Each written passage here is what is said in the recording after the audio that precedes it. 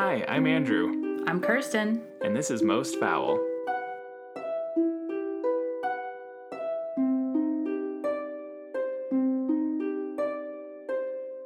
Hey! Fall is in the air. So much. You would not believe the amount of leaves I've swept off of my balcony this week. Yeah? And listener, when I say balcony, just understand that means I live on the second floor in an apartment. Don't assume I just have balconies in my home. In your terrace. I love the trees in the summer because it really keeps my apartment cool. Oh, nice. And when I tell you that multiple times this week, I have had to sweep up a blanket of leaves that is at least 4 inches deep. Really? Twice. Wow. Twice I have done that this week. That's amazing because you don't really, I live there, so I should know better, but you don't really think of falling leaves in the fall in California. It is so fall here, so red and yellow. I don't know what's going on. Oh, that's nice. We've already entered the everything looks dead phase here.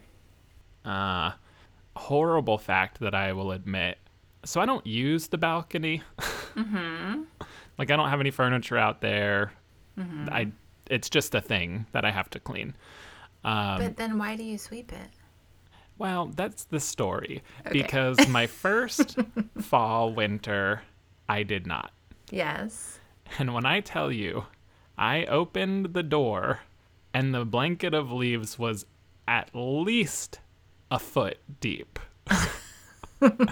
And the under part of the decomposed wet leaves, the hour plus it took me to clean that disgusting mess, I was like, I will never let leaves accumulate here again. It was hell. Clearly we're not the same person 100% because my solution would be just never open the door. Well, yeah, but then this is another glimpse into how my brain functions. I was like, oh no, but if all those wet leaves cause some sort of rotting problem with the wood, and then they're going to say that's my fault and I'm going to be charged for it. Mm. That's where my brain went. Yeah, that is your brain. Oh, God. Because then I would be like, I'll sue them for planting a tree over my terrace and, whatever. I wouldn't, but that's what I would have told myself to justify never going out there or sweeping it. I'm afraid to look out because I literally swept yesterday, and I'm afraid of what it looks like because last night while I was watching TV, it almost sounded like rain, just like leaf after leaf after leaf after leaf hitting. I'm just imagining, for someday when we have our writing partnership and we are writing a sitcom or a funny movie, that scenario, and then you need to hire a landscaper to come and blow your balcony. But just your balcony. I think that would turn into me buying an electric leaf blower literally for this 10 by 5 foot balcony. It would be so much funnier in a show if you hired a landscaper who was like, should I come into your apartment? What do I do? One of the weirdest components last year, I believe, as I was sweeping the roof slants. So at the far end of the balcony, I'm almost as tall as the tip of the roof. Mm-hmm. And there was a squirrel that was really watching me in a weird way. And I was just I don't know what's going on. So I was sweeping, and I look up and literally less than a foot away, this squirrel is reaching out for my head. Leaning, holding on to the roof and reaching to touch my head. What the hell? I was just like, ah! And then it just stared at me. Did not run, did not move, just stared at me. And I just stopped sweeping and went inside and shut the door. There's nothing scarier than brazen wildlife. It was just, I've never had a squirrel encounter like it. That reminds me, though, of one of the things, like, usually in our banter, we'll ask each other what we've been doing. And I didn't even have much to report last week, and I don't have a lot this week. But we discovered our common love of the show Alone when I was in California. And so your anecdote reminded me of, we just finished season 7. And all I can say is musk ox lips. Holy shit. I'm a different person than when I saw you in California. I'll never be the same. That show is incredible. And I had a conversation with someone else this week about our conversation about how I think I could mentally survive 30 days without speaking to a human. Yeah. Or seeing a human. I mean, I could do that standing on my head. I can't do the survival part. Yeah, none but I of that. could be alone for 30 days. Although I was also talking about our conversation, but differently, because I was saying how we were talking about it and yada yada. But so I have an Apple Watch and I like to obsess over all my metrics and whatever, just because I'm weird, not because I'm like an elite athlete or anything. But I noticed in my metrics that when I sleep, my respiration rate is like between 8 and 11, and under 12 is considered low and not normal. And I was like, I'm a fucking hibernating bear. Like, I'm legit a hibernating bear. Metabolically, I could kick anyone's ass on Alone. I could outstarve everyone, meaning I could, like, use my reserves forever because my metabolism is so shitty. And listener, Kirsten's strategy for survival was to just sit there, not hunt, not fish, just have a water supply and last for 30 days by just not eating at all. Yeah, I could do it. I could for sure do it. For sure. And we say 30. 30 is just arbitrary. People go longer than that. But... Yeah. I mean, honestly, and I'm taking aside, like, the hunger pains. Like, I wouldn't be good at that part. I would suck at that part. And I would be like, I'm tapping out so I can have a cheeseburger or whatever. But, like, if I couldn't tap out, if it was not an option to tap out, I believe my body could go 60 days without food and, like, maybe not even be emaciated. What I don't understand is why more contestants don't bulk the hell up before going into the wilderness. Yeah. Because that one guy who was fairly large made it super far.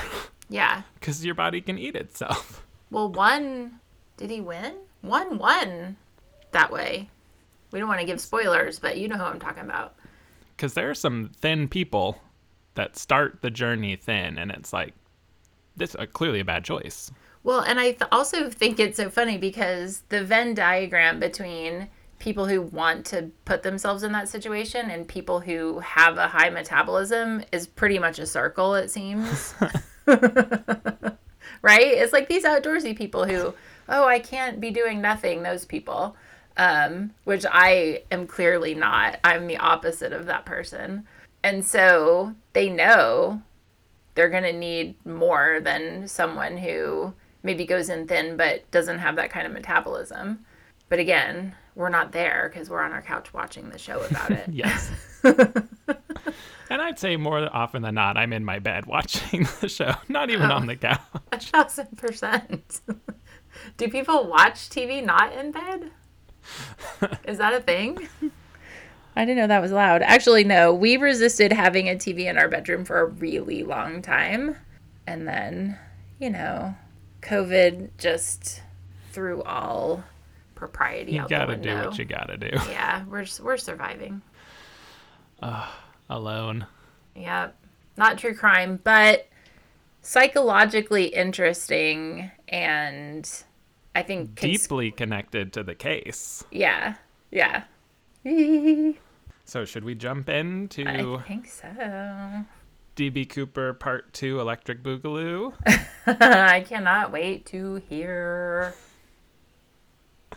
So this week, I'm going to be talking about the pop culture legacy of DB Cooper.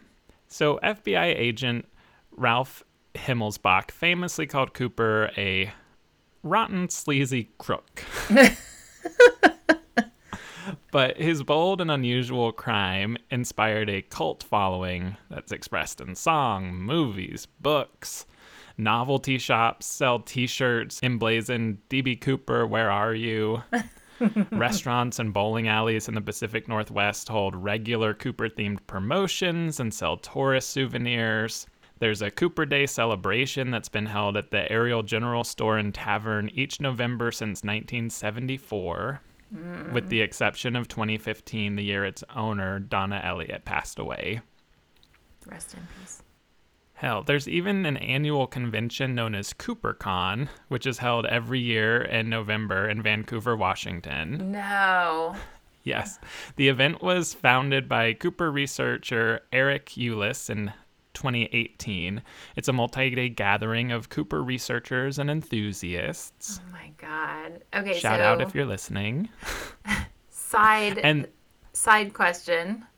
Yeah. So, if Cooper survived, and if Cooper is still alive, do you think Cooper has been to CooperCon? Oh, I definitely would if it was me. And so CooperCon actually took the place of the annual DB Cooper Days, which ended when the owner of the Ariel Store pub died and the pub was closed. So even though CooperCon, as it is today, started in 2018, it was going long before that. Oh. So right off the bat, this is a big one. Not the biggest ever. I'm not going to make that assertion. Okay. So the incident being so wild and so big and unsolved, that all converges into this place where we're still obsessed with it. So I'll start the discussion by looking at the world of literature. There are quite a few books, so I'll only name some of the top ones. And they really fall into two categories when looking at nonfiction, and that's books about the investigation itself and books about the conspiracy theories. So looking at the investigation, there's D.B. Cooper, Dead or Alive by Richard Tosaw in 1984, Skyjack, The Hunt for D.B. Cooper by Jeffrey Gray in 2011, D.B. Cooper and the FBI, A Case Study of America's Only Unsolved Skyjacking by Bruce Smith in 2016. And then most recently, there's D.B. Cooper and Flight 305, Re-examining the Hijacking and Disappearance by Robert Edwards in 2021. Wow. So flipping over to the conspiracy, top nonfiction, which that's just an interesting, it's like, it could be fiction. So an interesting realm of conspiracy and nonfiction. But anyway, keeping that binary, it includes books like D.B. Cooper, What Really Happened by Max Gunther in 1985, Into the Blast by Skip Portis and Robert Blevins in 2011, D.B. Cooper, Examined, Identified, and Exposed by Matt LaFoque in 2019, and most recently, also in 2021, The Last Master Outlaw, The Award-Winning Conclusion of the D.B. Cooper Mystery by Thomas J. Colbert. Interesting. And again, nonfiction, but these books say they've solved the crime. It's not intentionally fictional. Yes. But moving to fiction, we have James M. Cain's 1975 novel, Rainbow's End. And it's a fictional account of what might have happened to Cooper after he parachuted from the plane. So you may or may not have heard of James M. Cain. So for those who haven't, he's an American novelist, journalist, and screenwriter. He's also widely regarded as one of the originators of the hard-boiled school of American crime fiction, which is a literary genre that shares some of its characters and settings with crime fiction, especially detective fiction or noir fiction. So fictionalizing a true crime. So it's not the exact same thing as Truman Capote in Cold Blood. Like it's a really specific subgenre of like detective whodunit type of fiction of fact. Yeah, interesting.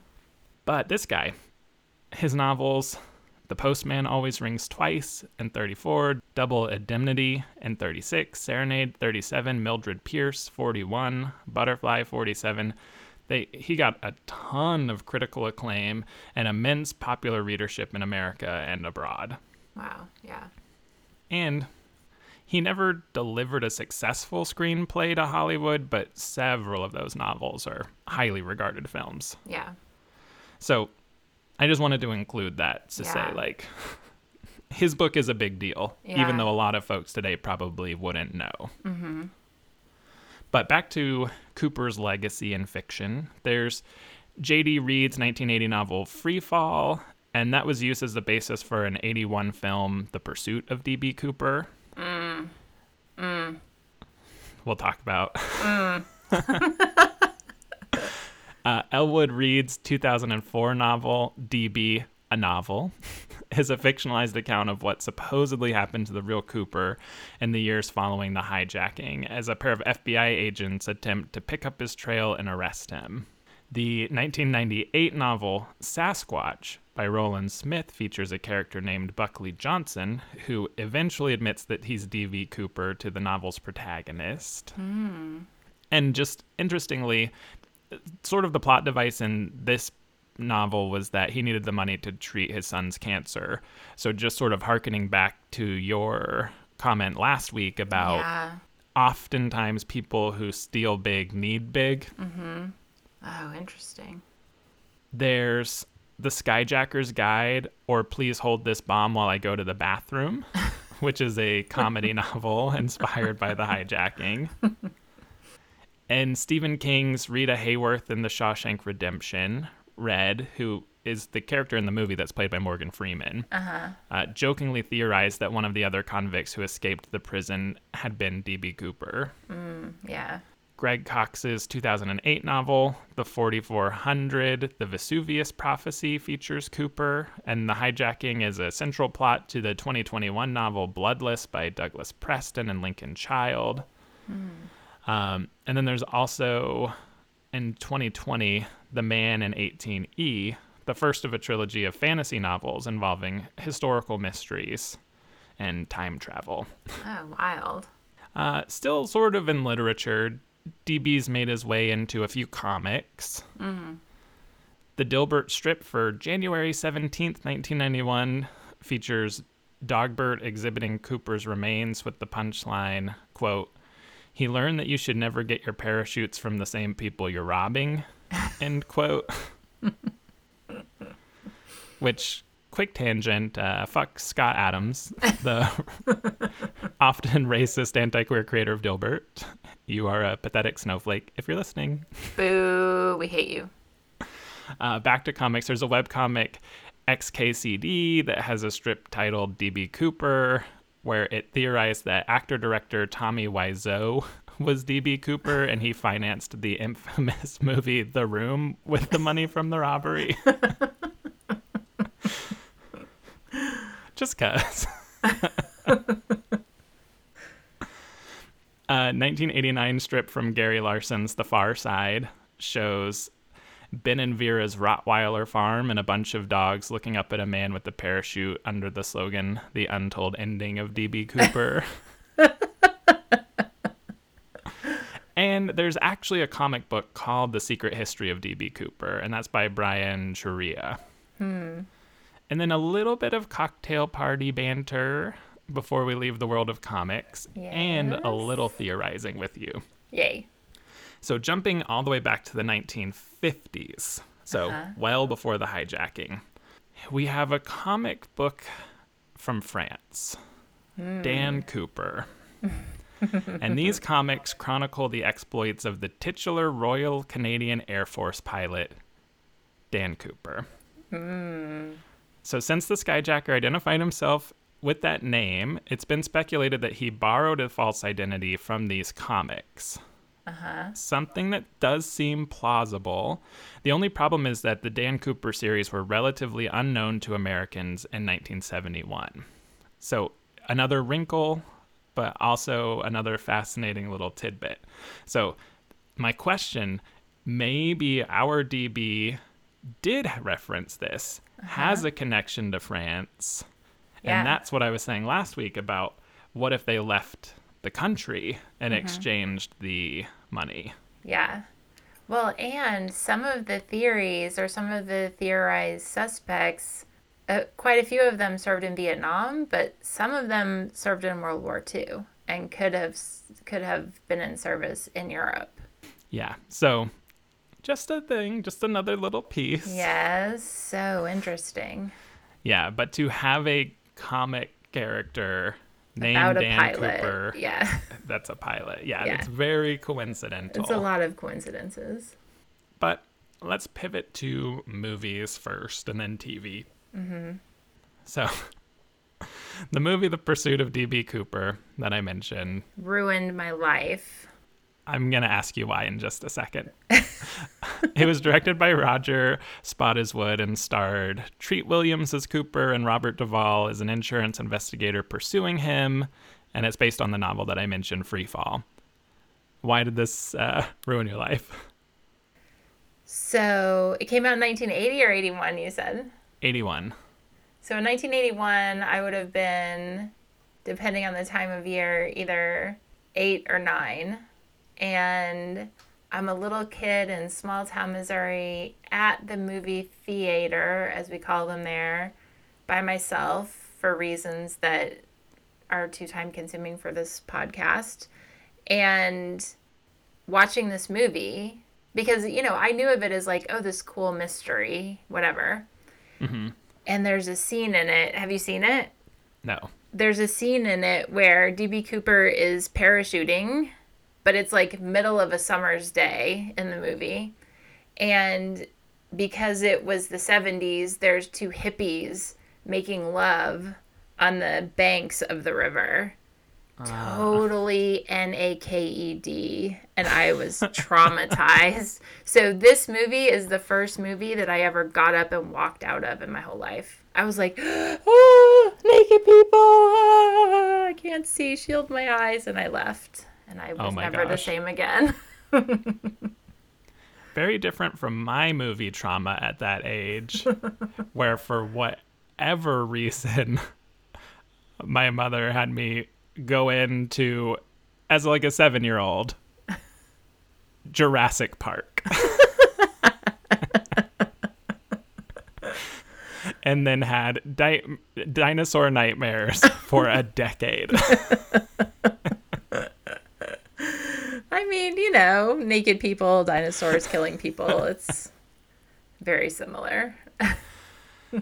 So maybe for other reasons, a lot of people might have walked out on this movie. It was a bit of a flop, and the critics were brutal. Vincent Canby of the New York Times wrote, quote, "A number of excellent actors were coerced into performing what is a dismally unfunny chase comedy that eventually seems as aimless, short-sighted, and cheerlessly cute as the character they've made up and called D.B. Cooper." End quote. And the next year, in 1982, the film's original director, John Frankenheimer, described the film as, quote, "Probably my worst ever experience. A key member in the chain of command had been lying to both management and myself, with the result that we all thought we were making a different movie." End quote. What? That's crazy. So I think it's safe to say we can probably skip that one if we're looking for something to watch. And then there's actually not a ton of movies, which is interesting. It is interesting. We do have the 2004 movie Without a Paddle, starring Matthew Lillard, Seth Green, and Dax Shepard. And this one, they're a group of friends that go on a camping trip searching for the treasure of D.B. Cooper. This movie, which I did see in 2004, and is probably extremely problematic today. It made nearly $80 million at the box office. And that's despite the fact that it currently has a 19% on Rotten Tomatoes. Wow. Oh, Wow. and I misspoke. 14. I mean, with those three starring, I just don't know how you could go wrong. But Well, it made the money. some people, yeah, 80 million. How does something like that make 80 million? It was a different time before superhero culture. There's also a sci-fi original movie that I could find essentially zero information on, but wanted to include it for title alone. Bigfoot versus DB Cooper. Wow. So not a stellar film legacy for DB, but there's a lot more success on the small screen. So the documentary series In Search Of had an episode in season 4 about the case. Oh, I forgot about In Search Of. I love know. that show. Another unsolved mysteries-esque. The main character of the cult classic Twin Peaks is named Dale Bartholomew Cooper after DB. Oh, I didn't know that. Yeah. The show News Radio features an arc where radio station owner Jimmy James is believed to be Cooper. James was arrested after a green duffel bag believed to have been Cooper's was found. At the trial, Adam West confesses that he's Cooper and that James was covering it up. The TV show Leverage has an episode about the case. In 2017, an episode of Expedition Unknown entitled Cracking the D.B. Cooper Case featured host Josh Gates attempting to solve the case. Spoiler alert, he didn't. Still unsolved. In the show Prison Break, Muse Watson plays Charles Westmoreland, who's revealed to be D.B. Cooper in the show. The first episode of the Disney Plus series Loki, titled Glorious Purpose, Cooper's revealed to be Loki, who hijacked the plane after having lost a bet to Thor. Ooh, I like that one. So DB has officially made his way into the MCU. Wow. It's a really good show. I like that one a lot. So did a lot of other people. It has a 92 on Rotten Tomatoes. Wow. And that episode was the highest viewed ever on Disney Plus with nearly 2 million views. Holy shit. In July 13th of this year, this very year, Netflix released the really good 4-part documentary miniseries entitled DB Cooper, Where Are You? And of course, that explores the incident as well as the identities, which Kirsten mentioned last week. So skip the movie, head to Netflix instead, I think is the recommendation. I mean, it can't be very long before Ryan Murphy gets his hands on this one. I'm calling that. DB Cooper's going to be such a hot brunette actor. We'll speculate on casting in the after show notes. And then there's even a DB Cooper reference in Breaking Bad. And it was in the episode called Better Call Saul. There was a joke about it that Bob Odenkirk said. So, some pretty prestige and popular TV shows. Yeah, that's wild. So they get to make up for the disappointment at the movie theaters. But before we switch over to music, there is another interesting tangential TV connection, or I guess it's like a pop culture connection about TV. Okay. And this is one that took place at the water cooler when discussing the TV show Mad Men. Okay. A ton of fans were convinced that the main character, Don Draper, was going to be revealed as DB Cooper. Oh, I remember that now. Yeah.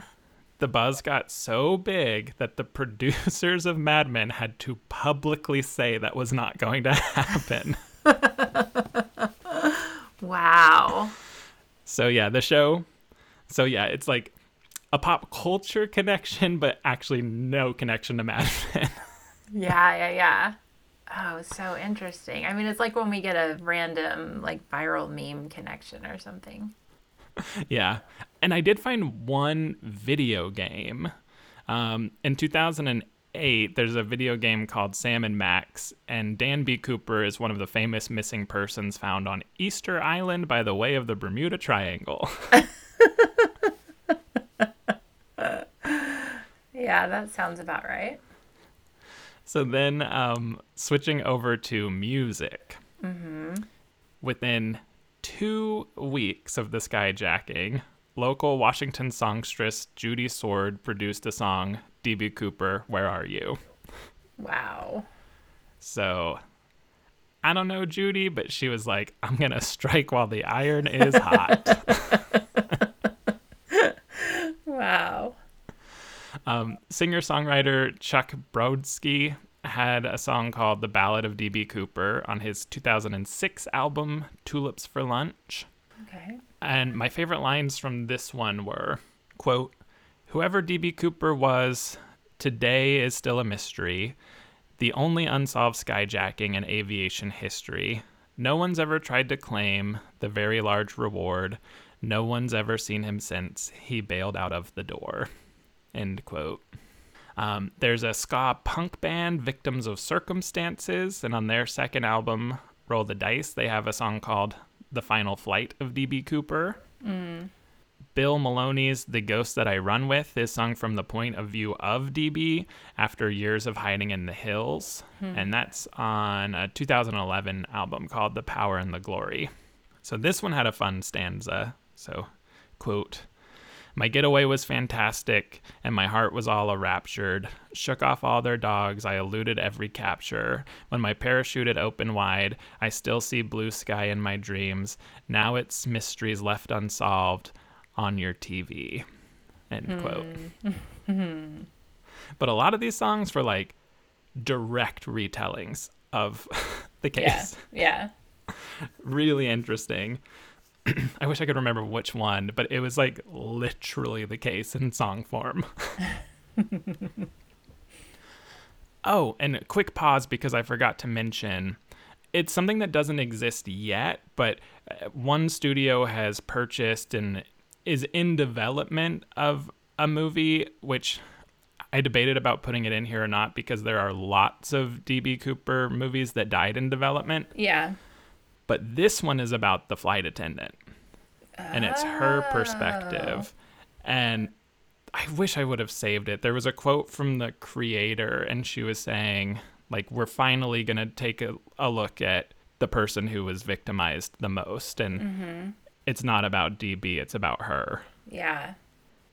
So interesting. Yeah, I couldn't really find much on her at all. So it will be really cool if that makes it out of development, because I think it's an interesting approach. Because that'd be so scary. Hey, I'm requiring you to sit next to me. I have a bomb. Yeah. Ugh. Yeah, for sure. But back to music. We have National Embarrassment Kid Rock song, Ba Wada Ba. Contains a reference to Cooper and the stolen money. And this, Kirsten and listeners, is where my confession comes in. This song is permanently cemented in my brain for the gayest reason possible. Let's hear it. In the short-lived Bette Midler network TV show called Bet from the year 2000, she sings a version of this song, a little jazzy version, that is in my head all the time.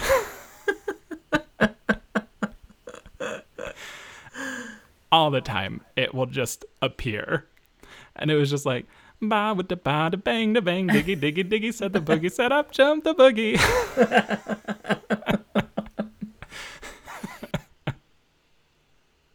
So that is my confession. I love it. Of what's happening in my brain at any given moment. I love it. But back to music. The Mountain Goats song, Rain in Soho, references Cooper with the lyrics, no one broke D.B. Cooper's fall. In 2005, the band Everything Is Fine released an album called Ghosts Are Knocking on Walls, and that features 2 songs inspired by the case. So the first is a song just called DB Cooper, and it imagines what his leap into history might have felt like emotionally. And the second is a song called Vapor Trails in Light, and it explores the mindset of the plane's occupants with the lyric, quote, "You hijack the flight and disappear into the night, vapor trails in light, all we see tonight, but it's all right," end quote. Folk-twinged alt-country singer-songwriter Todd Sinclair paid a tribute to Cooper on his 2000 album Happy to Be Here, and speculates that DB did in fact survive his leap and celebrated with a champagne toast. Kirsten's favorite genre, Australian deathcore brand We Came From the Depths released a song titled I Am DB Cooper on their 2010 album Embracing the Abyss. Irish rock band Kopech released a song titled The Easy Way, parentheses DB Cooper, on their debut album White Collar Lies from 2010.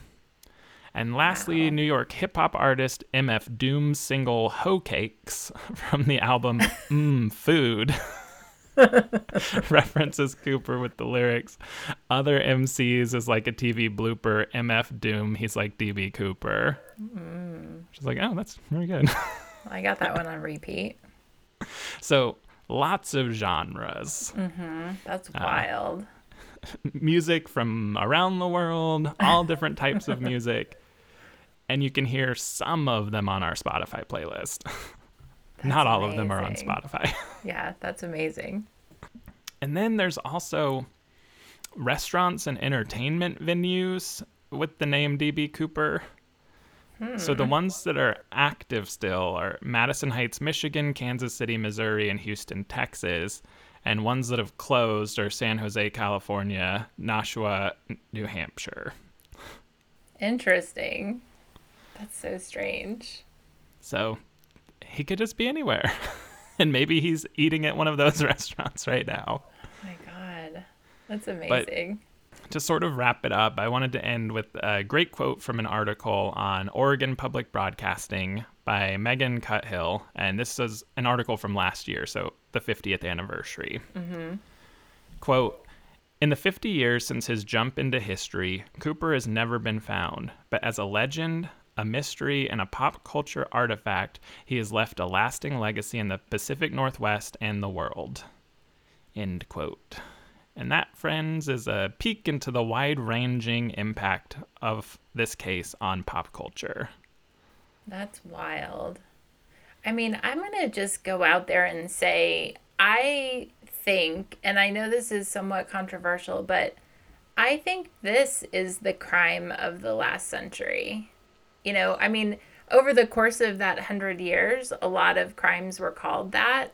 I think like the Lindbergh case and O.J. Simpson, but I think it's this one. And I think it's just that mystery about it. It's so confounding. And I know that there are a lot of unsolved mysteries out there, but this one seems to really have captured the imagination. And because no one was physically hurt, people can indulge it in a way that perhaps they feel too ashamed to indulge with crimes like the Zodiac or things like that.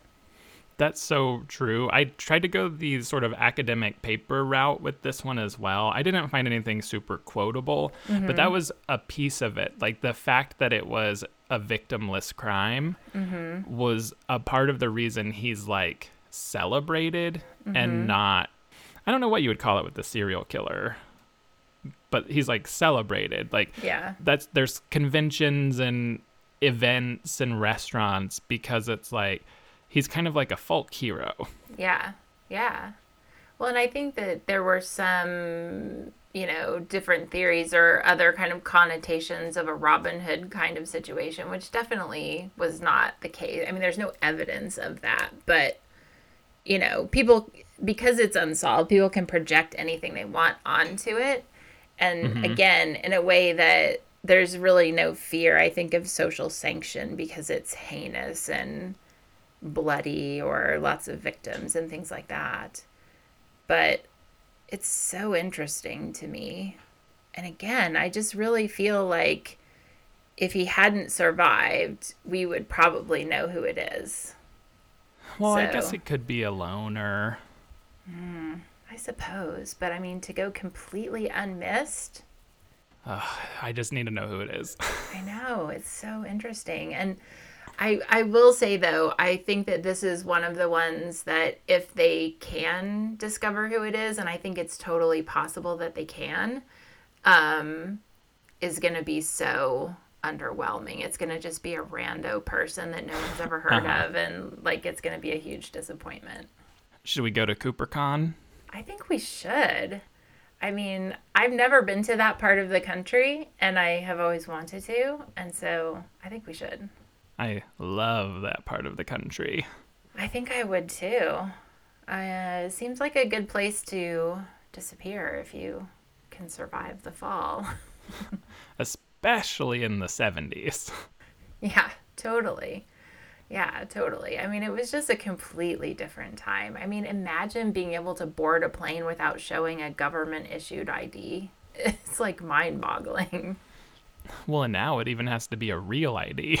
I know. It's like, yeah, I mean, I can remember some olden time shit, like, oh, he smoked on the plane. I can remember smoking on planes. Oh, this, oh, that. Like, a lot of these I'm old enough to remember, but to walk up to an agent, I mean, it's like riding on a bus or something. You walk into the Greyhound and give them $20 and there you go. You probably can't even do that now without an ID. It's crazy. It's wild. And to reinvent yourself. I mean, we talked about it when we talked about the List case, how amazing it was that you could just reinvent yourself back then.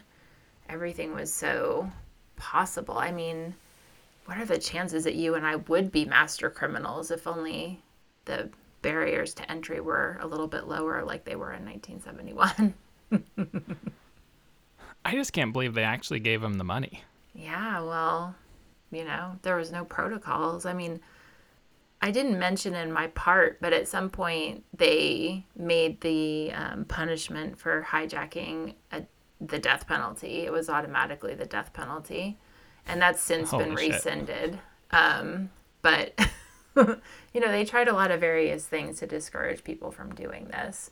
But also, one thing that I read is some things that were instituted after this, which we, again, just take completely for granted. There were no cameras anywhere. There were no security cameras in the airport, on the planes, nothing. And, now, I mean, there's probably not a square inch of an airport or an airfield that is not covered by a camera and lights. So yeah. It's like, in some ways it was the Wild West. Well, it does feel like old Western bank robber, but in the 1970s version of that. Yeah, which is why some consider him a folk hero. It's wild. I mean, but compared to a lot of cases that we do, this one, isn't as grim or as gruesome, and thank God. But as you mentioned, I mean, those people on the plane who knew about the hijacking had every reason to think that they would die. And so they certainly suffered trauma after this, I'm sure. Mm-hmm. It was a nice break. Yeah. I have been researching my next week's, and it is gruesome. Same with my next week's. So enjoy this palate cleanser, folks, because next week we're coming back at you hard. Yes. And as always, we appreciate the hell out of you. Abso-fucking-lutely. That was a turkey. Please head over to Apple Podcast and rate and review our show. It really helps us out. Plus, we'll read 5-star reviews on an upcoming episode. This has been a Facts from Janet production.